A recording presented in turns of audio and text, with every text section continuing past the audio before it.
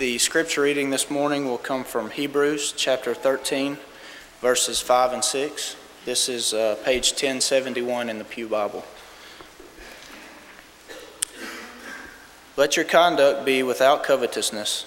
Be content with such things as you have. For he himself has said, I will never leave you or forsake you. So we may boldly say, the Lord is my helper. I will not fear. What can man do to me?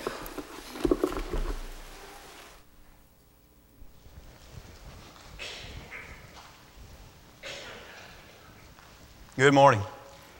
It is good to see each of you. If you're a guest, again, we welcome you. It encourages us that you're here. What a beautiful day on the inside. It is good to be a part of God's family. It's good to be content. It's good to be people with grateful souls. And that's what we want to think about throughout our life, but especially in our studies, we'll concentrate on that this month. I think about the pilot that flew over the Appalachian Valley, and the co-pilot noticed that every time he went over, he continued to look down. And finally, one day he asked him, he says, what interests you so much about that valley? And he said, you see that little stream of water down there? He said, yeah. He said, when I was a little boy, I sat on a log and I fished out of that stream of water. And he said, every day I enjoyed the fishing okay, but what I really wanted to do was I wanted to fly. I would look up at every plane that went over and I would think, one day, I'm not going to be here. I'm going to be up there flying. And he said, here I am. And now every time I fly over, I look down and think, I wish I could be there fishing. Isn't it interesting how difficult contentment is? And isn't it interesting that you and I will never find a life of contentment separate and apart from God?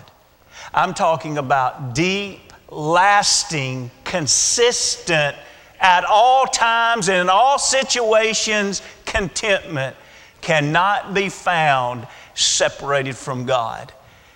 In just a moment, we'll begin a study that will go throughout this evening of this wonderful topic of contentment that is found from God. I want to remind you that today is the day that it's just a good day. It's a day to get out a piece of paper and begin your list of 10 things that you're thankful for. Now, you know the goal is to get up to at least 100, and I want to remind you of some important ground rules. Don't make your list of 100 in one day. It's neat to do this as an exercise. It's not that you're just working on an end product. You're growing. You're being grateful. Every day, get out your paper and think of 10 more things today you're thankful for. There'll be things that happen throughout your day on one day that doesn't happen on another day, and it'll make you think about those things a little bit differently. And so at the end of 10 days, and by the time Thanksgiving Day rolls around, you'll have at least 100 things on your list. Now, I encourage you to get your family to be doing this. And right after you finish that big Thanksgiving meal and dessert is about to be offered, and most people are thinking, I'm too full to eat dessert, that's a good time to say, wait a minute. Let's pause right here for a moment and let everybody get their list out. Go around the dinner table. Let people talk about things on their list. Odds are it'll be better than dessert. You can still get dessert after the list, but you'll still say, odds are it's probably one of the best things that will happen on Thanksgiving Day. I'd be really surprised if it wasn't for you. I want to encourage you to do that, but this year we're going to do something else as a church family. I think it's a good exercise for us. I think it'll be delightful. I think it'll be healthy for us. Probably as soon as Wednesday night, we'll have, don't cringe when I say this, we've got a way figured out, okay? We're going to have double-sided tape on the walls throughout the foyer. And we want you to bring your list in. And there's a copy machine in the library because you need to keep your list because you're going to need it on Thanksgiving Day. But we want you to make a copy of your list and we want you to post it. And we want to be able to just have that beautiful exercise to read each other's list and to really be reminded of how blessed we are. Let's make sure that individually and collectively we're always a people of gratitude. It's impossible to be people of gratitude without contentment. I'd like for you to think about this title of today's lesson, but I'd like to build up to it by reading you an old quote from a fellow named Arthur W. Pink. discontent, though few appear to realize it, is sinful. A grievous offense against the Most High. It is an impugning of His wisdom, a denial of His goodness, a rising up of my will against His will. We're not studying something this month that is just a little exercise that might do you some good. We're talking about something this month that we cannot be what we need to be, and we will not have the relationship we are to have with God unless we figure out this beautiful gift that He offers us of contentment. We can reject the gift, we can neglect the gift, or as we talked about last week from Paul, we can learn it. We can become educated about it. We can work on it. We can grow in it. We can mature to the point that we can say, I am much more content this year than I was last year. I'm much more content this decade than I was last decade. And that should be the goal of every one of us as children of God. But notice this question again. Envy of the world or content with God? Which one are you? How many times do we look over at the world, and even though many of us would not voice it, deep down inside we wish we could do what they do? Deep down inside we look and say, if I wasn't a Christian, I would love to do that. And we start harboring that thought. And before long, we start nurturing that thought. And before long, we're literally lusting after some kind of sinful way of life. Remember, lust just means desire, strong desire.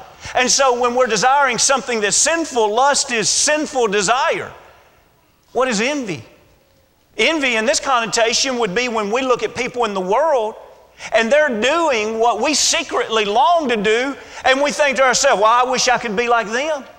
I wish I could do what they do. Look at that. The world gets to do that and have all the fun, and it seems like they still come out ahead.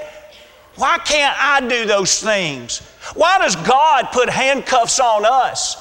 Is God simply trying to take away our happiness? Is He trying to take away our freedom? Is He trying to take away the better way to live? Why is it sometimes that it seems like the world has it so much better? Listen, we're all going to be tempted. It's impossible to live on this earth without being tempted. But today I want you to carefully weigh those moments of temptation and see if they have become harbored thoughts of lust. That's when we're going to find ourselves being impossible for us to be content with God. And so what's the answer? I would invite you in the first half of this lesson to walk with me through 3 different passages where God is warning us, be careful what you love, be careful what you long for. But not just that. I want you to notice that each time He gives a reason. And then what we're going to do in the last part of this lesson is we're going to come back to Hebrews, the text that will continue even tonight. But look with me, if you will, in 1 John, the 2nd chapter. As you're turning there, will you be listening to this? Out of all the things that Jesus tells us to love, He says, I want to tell you something that you have to start with. And you remember Matthew, he taught the first and greatest commandment. Jesus said, love the Lord your God with all your heart, all your soul, all your mind. And yet, very oftentimes, if we're not careful, what we'll do is start falling in love with the world. Why is it they get to do all of that fun stuff? And so here's what God says about that through John, the Apostle John. 1 John 2:15. Do not love the world and the things in the world. So see, that's a direct command that goes against that envy of the world. If anyone loves the world, the love of the Father is not in him, for all that is in the world. Now notice, we're back to that word lust. The lust of the flesh and the lust of the eyes and the pride of life. Pause there for a moment. You see what he's saying? God says, I know you. I know your struggles. You're going to look and your flesh is going to start longing for it. Don't fall in love. Your eyes are going to look. And if you don't discipline yourself, you're going to tell yourself over and over, look how good that is. Why can't I do that? I want to do that. And he says the next thing you know, you're going to go from lust to love. You're going to love the world. And just know you can't love the world and love the Father both. And so let's continue reading because he's going to give a motive here. He says that is not of the Father, but it's of the world. Now look at the motive in verse 17. Here, we don't have to guess. This is what the motive is to not do this. And the world is passing away, and the lust of it. But he who does the will of God abides forever. Listen, I really believe with all of my heart God could have talked with us about even some temporal blessings. But what I want you to notice over and over is God doesn't do that, as he talks about why we should not be envious of the world. Almost every time in Scripture that God teaches us not to envy the world, he immediately jumps to the end of time. And so here again, he's telling us not to love the world, and then he says, don't you understand this earth isn't going to last forever? Don't you understand that there is an eternity that we face? And don't you understand the world? And notice this, there's a reason why he does this. He says not only the world, he says the lust of it is going to pass away. Do you realize that there is a day coming where no one will think that sexual immorality is a great thing? Isn't that amazing? There will come a day where every soul will say, I wish I'd never known sexual immorality. There'll come a day where no one will think lying and gossiping is really a great thing to do against your neighbor. Nobody will think that. Lust will die with the world. No one will long for sinful desire because truth will be revealed in its fullness and everyone will accept it and would not even be able to deny it. One more quote, and we're going to be turning to Proverbs 23 if you want to be turning there. Over 350 years ago, G. Swinnock said, and I'm reading you this quote because I want you and I to be thinking as we study these scriptures, I want us to be thinking about, are we living for the immediate?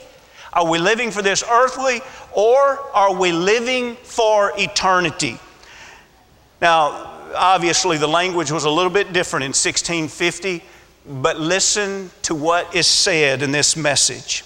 Christian, let me ask thee this question.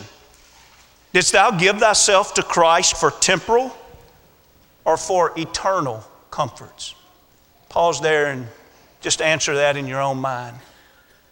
Which reason did you become a Christian? You thought there's going to be a lot of good social times on earth and you wanted to become a Christian for those social times? Or did you become a Christian for the eternal blessings?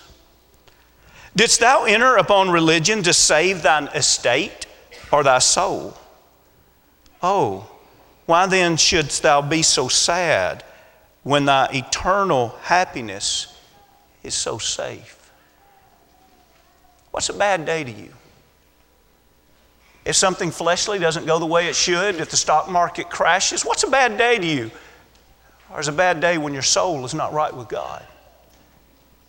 How do you define what is good and what is bad? For shame.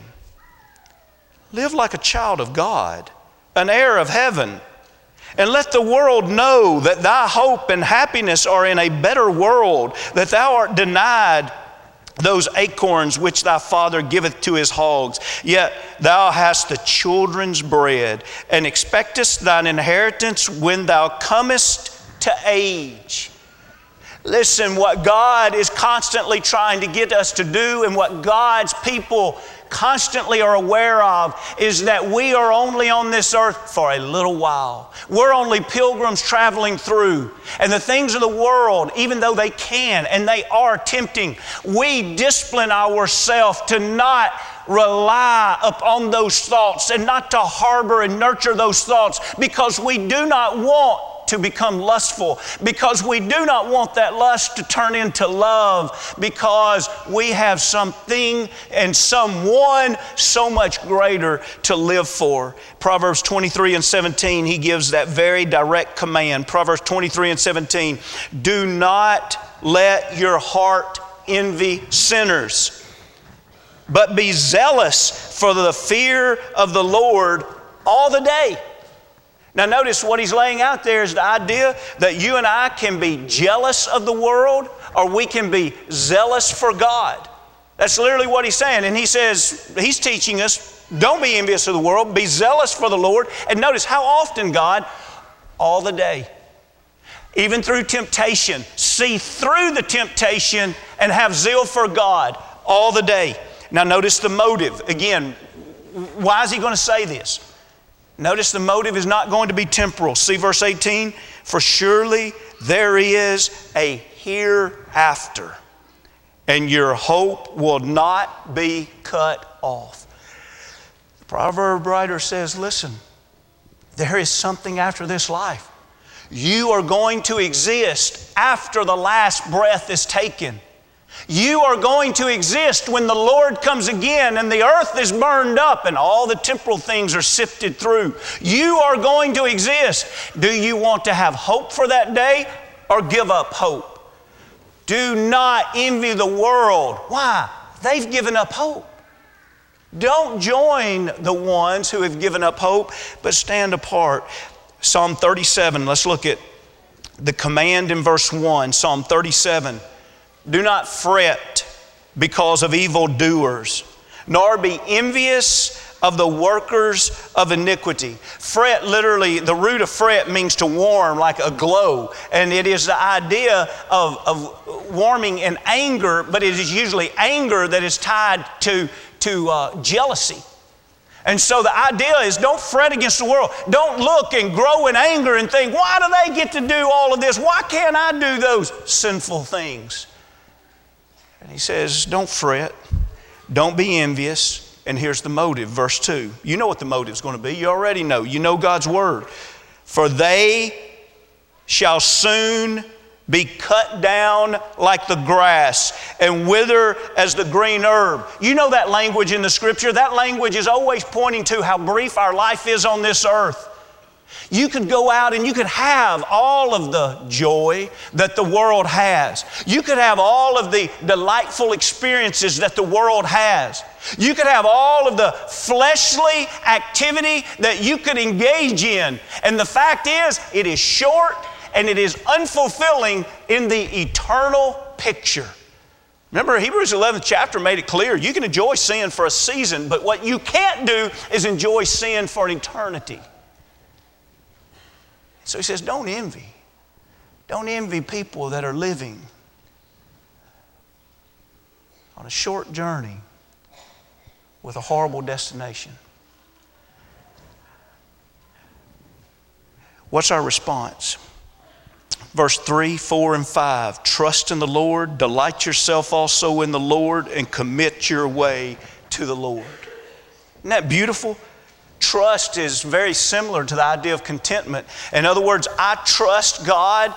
He is enduring. He'll take care of me. I will put my life in His hands. I trust Him. And so we can say, trust in the Lord and do good. Dwell in the land and feed on His faithfulness. When we do that, we are content and we can find delight with the Lord. Notice, someone who is not finding this, they're looking over in the world and they're discontent with God because they believe the world has it better off. And notice what he says here. Delight yourself also in the Lord, and He shall give you the desires of your heart.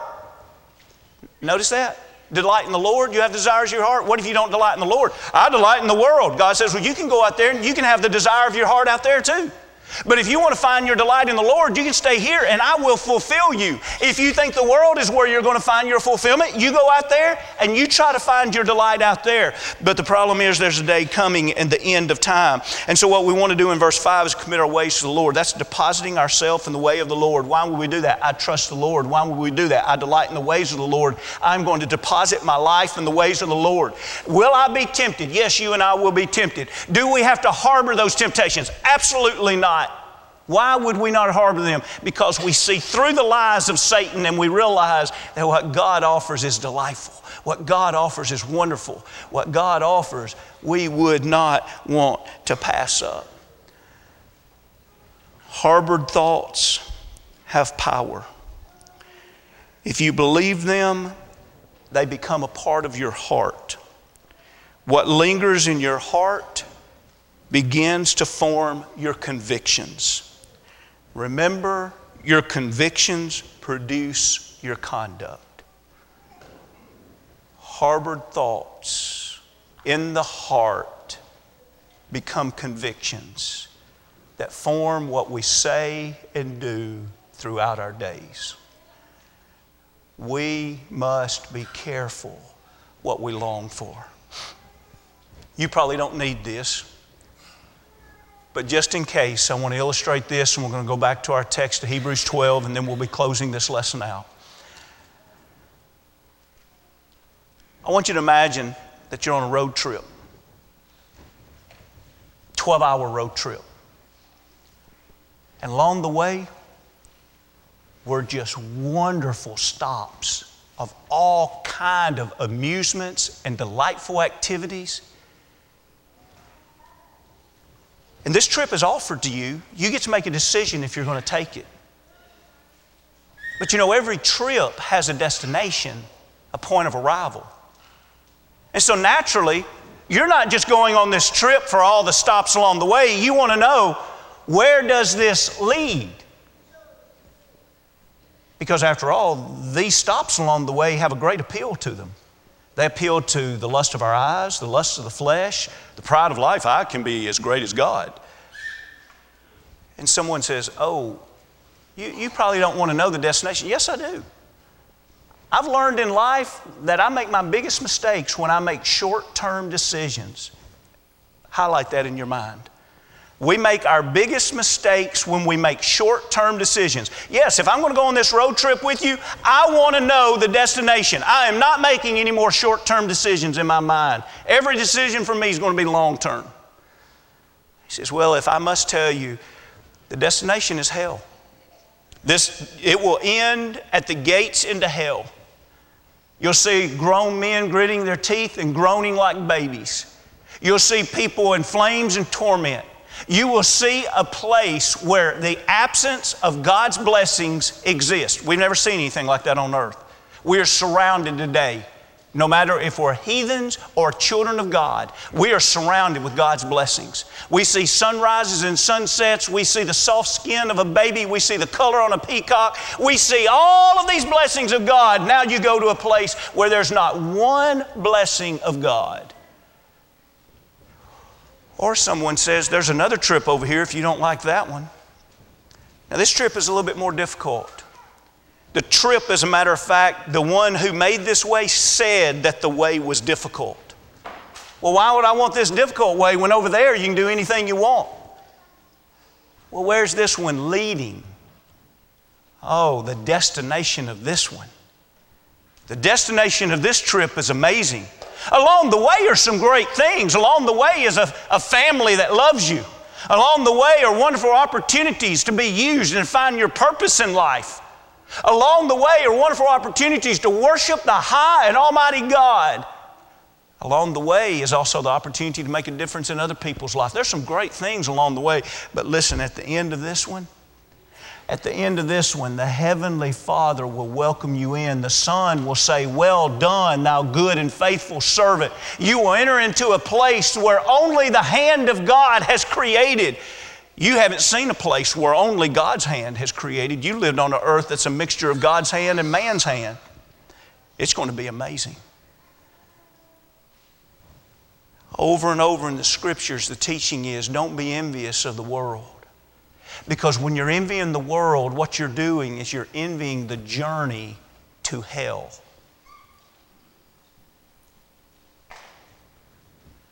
And when we love God, we're loving the one who leads us to the eternal blessings. So how does this work? Let's go back to our text. It's already been capably read. We're in Hebrews, the 13th chapter. Tonight, we're going to skip some slides. Tonight, we're going to come back and we're going to look at the 12th and the 13th chapter, and I ask you to hang on to this memory. You remember we've been studying about the fact that anytime God wants to drive home the point of contentment, He's going to go back to the end of time, or He's going to move forward to the end of time. Tonight, when we come together, we're going to look at Hebrews, the 12th chapter, beginning at verse 25, and that's exactly what he does. He says, let's talk about the end of time. Let's talk about God who is a consuming fire. Let's talk about God who can shake everything down. And when He gets through sifting, the eternal things remain and the temporal things are destroyed. Which one do you want to be?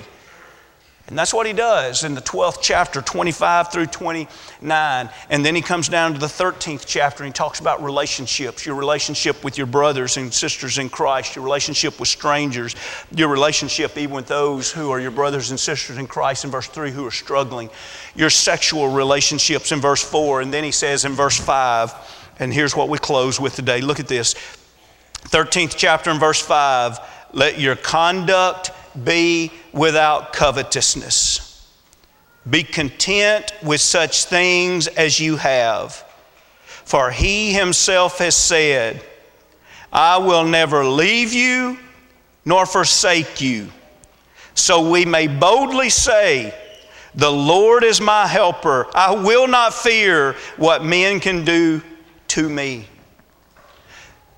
Do you see what he's doing at the beginning of verse 5 where he's saying, okay, we can have this covetous relationship where we trust in money and in possessions. Or we could have this relationship where we are content with such we have, and pause there. What is the such we have? And so he finishes this verse and the next verse to say, oh, well, the reason you can be content is with the such you have is God. Will money be your God? Covetousness. Or will you allow the one who is the giver of all good gifts to be your God? Which one are you going to trust? Listen, you and I can have a relationship with money where it becomes our God, or you and I can use money as a tool as we serve the one who is the Almighty God. You know, a lot of people's earth was shaken in 2009 whenever they had a lot of trust. You see, anytime we start trusting in money, it becomes our God. And they trusted that they had enough to retire on, and they trusted it so much they slept good at night, and they trusted it so much that they based their success as a person. Look at me. Look how much I built up to retire. 2009 came, and a big portion of it was gone. Their world was shaken, and they realized you can't trust money. That's right. Money makes a horrible God. Look, it doesn't matter how much you have of money or how little you have of money. Money makes a horrible God. But most people in America find a great portion of their trust in their job and in their money and in their possessions. We need to be shaken from time to time. We need to be reminded money's just a tool. It's a tool we use to serve our God. Now let's pause here for a moment and remind all of us. For a lot of people that are our neighbors, He is not their God. Money is their God. Now who are we going to be? Covetous or content with God? Why should I be content with God? Number one, He said you can be content with God because He will never leave you. I want you to think about a child that is afraid. Their father may only be in the next room. Their father may just be on the other side of town at work, but they're afraid because their father is not right there, right then. You know what? We can serve God and we can have a wonderful life of contentment because God will never leave us. God doesn't have to take a break to get away from us. He doesn't have to go do something. God is always present. Not only is He always there, He'll never leave us, He will never forsake us. Paul was getting ready to die, death of execution. And you remember he begged Timothy to come to him, 2 Timothy, the 4th chapter, and verse 9 and 10. You know why? One reason he wanted Timothy to come so much? Because he said, Demas has forsaken me. The very same word, Demas has forsaken me. He says, my Lord will never forsake me, the Hebrew writer said. Listen, 2 Corinthians, the 4th chapter, Paul was being persecuted, and he said, I am persecuted but not forsaken. He knew that he could go through difficult, painful, challenging times, and God hadn't left him. God was walking with him through those times. I'll never leave you. I'll never forsake you. God is faithful. And notice in that next verse, he says, God is my helper. He's quoting Psalm 118 in verse 6. And in that particular psalm, he says, God is on my side. Please get this. As a child of God, if you think God never takes His eyes off of you because He's just waiting to see you sin so He can slam you, you've got the wrong picture of God. As a child of God, God is looking for every reason for the blood of His Son to cleanse you of His sins. And the reason He's keeping His eyes on you is because He's made a promise to you. He'll never leave you or forsake you. He's keeping His eyes on you because He says, I'm not guessing on this and you didn't say it. He says, I am not going to take my eyes off you because I want to be your helper. God wants to help us through every day in every situation, and that's why He'll not leave His children. Brethren, if we can't be content with the Almighty God saying, I'll help you, and I won't ever be unavailable. I will help you. I will be your helper. And with that in mind, we don't have to fear. With that in mind, what could man do to us? Man couldn't do anything that would tear us away from God.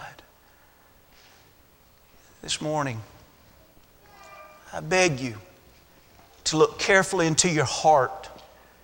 And instead of looking at the world in envy, do like Jesus. Look at the world and shed a tear because you know what their end is going to be. And look at the Lord with great contentment. He's my helper. He's the one who's loved me more than anyone has ever loved me. And I want to spend an eternity with Him. And this morning, if we can help you find your greatest helper, your Creator, your Savior, we would love to help you with that. If you're ready to be immersed in a